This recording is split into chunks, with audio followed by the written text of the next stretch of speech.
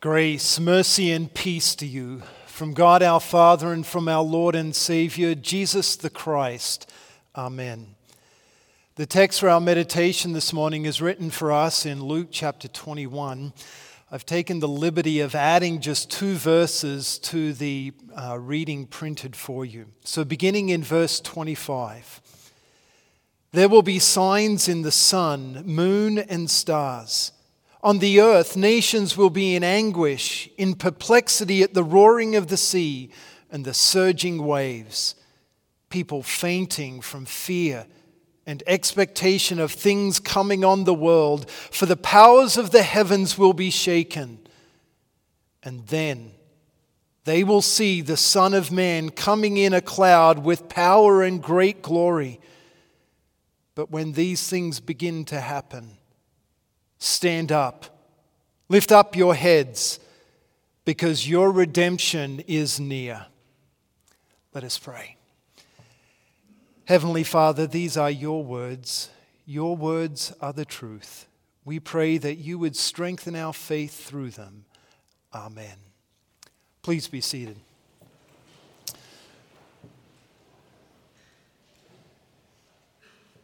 In Jesus the Christ, the coming one, dear fellow redeemed. Heads!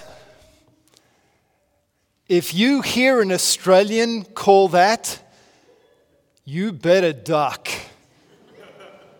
He's not calling a coin toss. There's a high potential that something is going to hit you.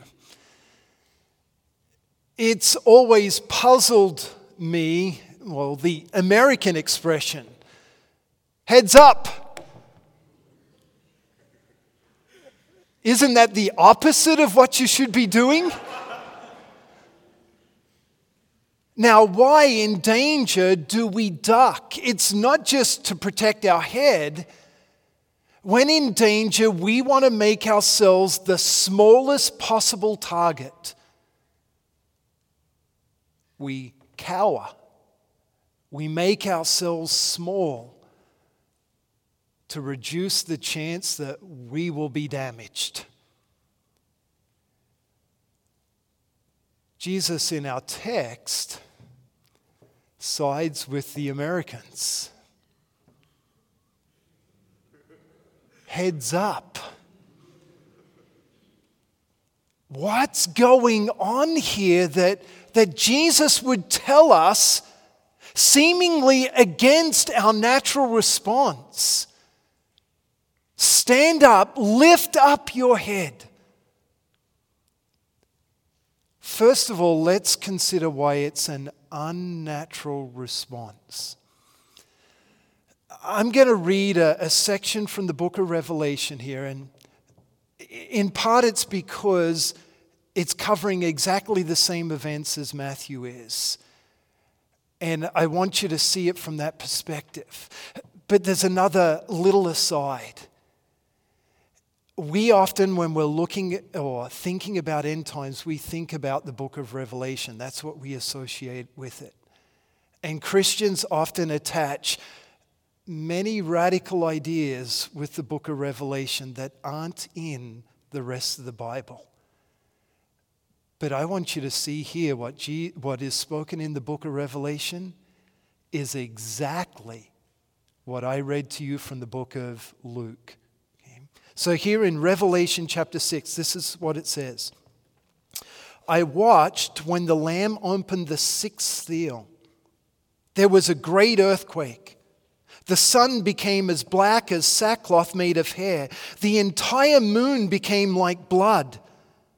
The stars of the sky fell to the earth as a fig tree drops its unripe figs when it is shaken by a strong wind. The sky was removed like a scroll being rolled up. Every mountain and island was moved from its place. The kings of the earth, the nobles, the military leaders, the rich, the powerful, and everyone, slave or free, hid in caves among the rocks of the mountains. And they kept saying to the mountains and the rocks, fall on us. Hide us from the face of him who sits on the throne and from the wrath of the Lamb. For the great day of their wrath has come. Who is able to stand? Who is able to stand in the face of the wrath of the Lamb? What is being pictured here? Well, it's the return of the Lamb, Jesus the Christ, and Revelation and the first verse of our assigned text in many ways are from the perspective of the unbeliever. When Jesus returns, he won't come as that cuddly baby wrapped in cloths and lying in the manger. Our text tells us he's going to come in power and great glory. And those that don't recognize that he's the Savior, they won't be lifting up their heads. They're going to be cowering in fear because of his great power and glory and the holiness of his presence. So there's another way that we can picture this, which ties to our second verse. In there's the word redemption, and it means to be released. It's a picture of a slave being released, so freedom. Okay? So imagine that you're a prisoner locked in a cell, and you hear the jingling of the keys of the jailer approaching down the hall. How will you respond to that sound? Well, if you're afraid that the jailer's going to come into the cell and beat you,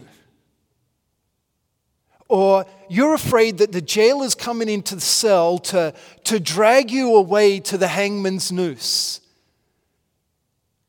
how are you going to respond to the sound of those jingling keys? I doubt you're going to meet him at the door, smiling, ready for him to be there. No, you'll probably be ducking your head, cowering in the corner of the cell.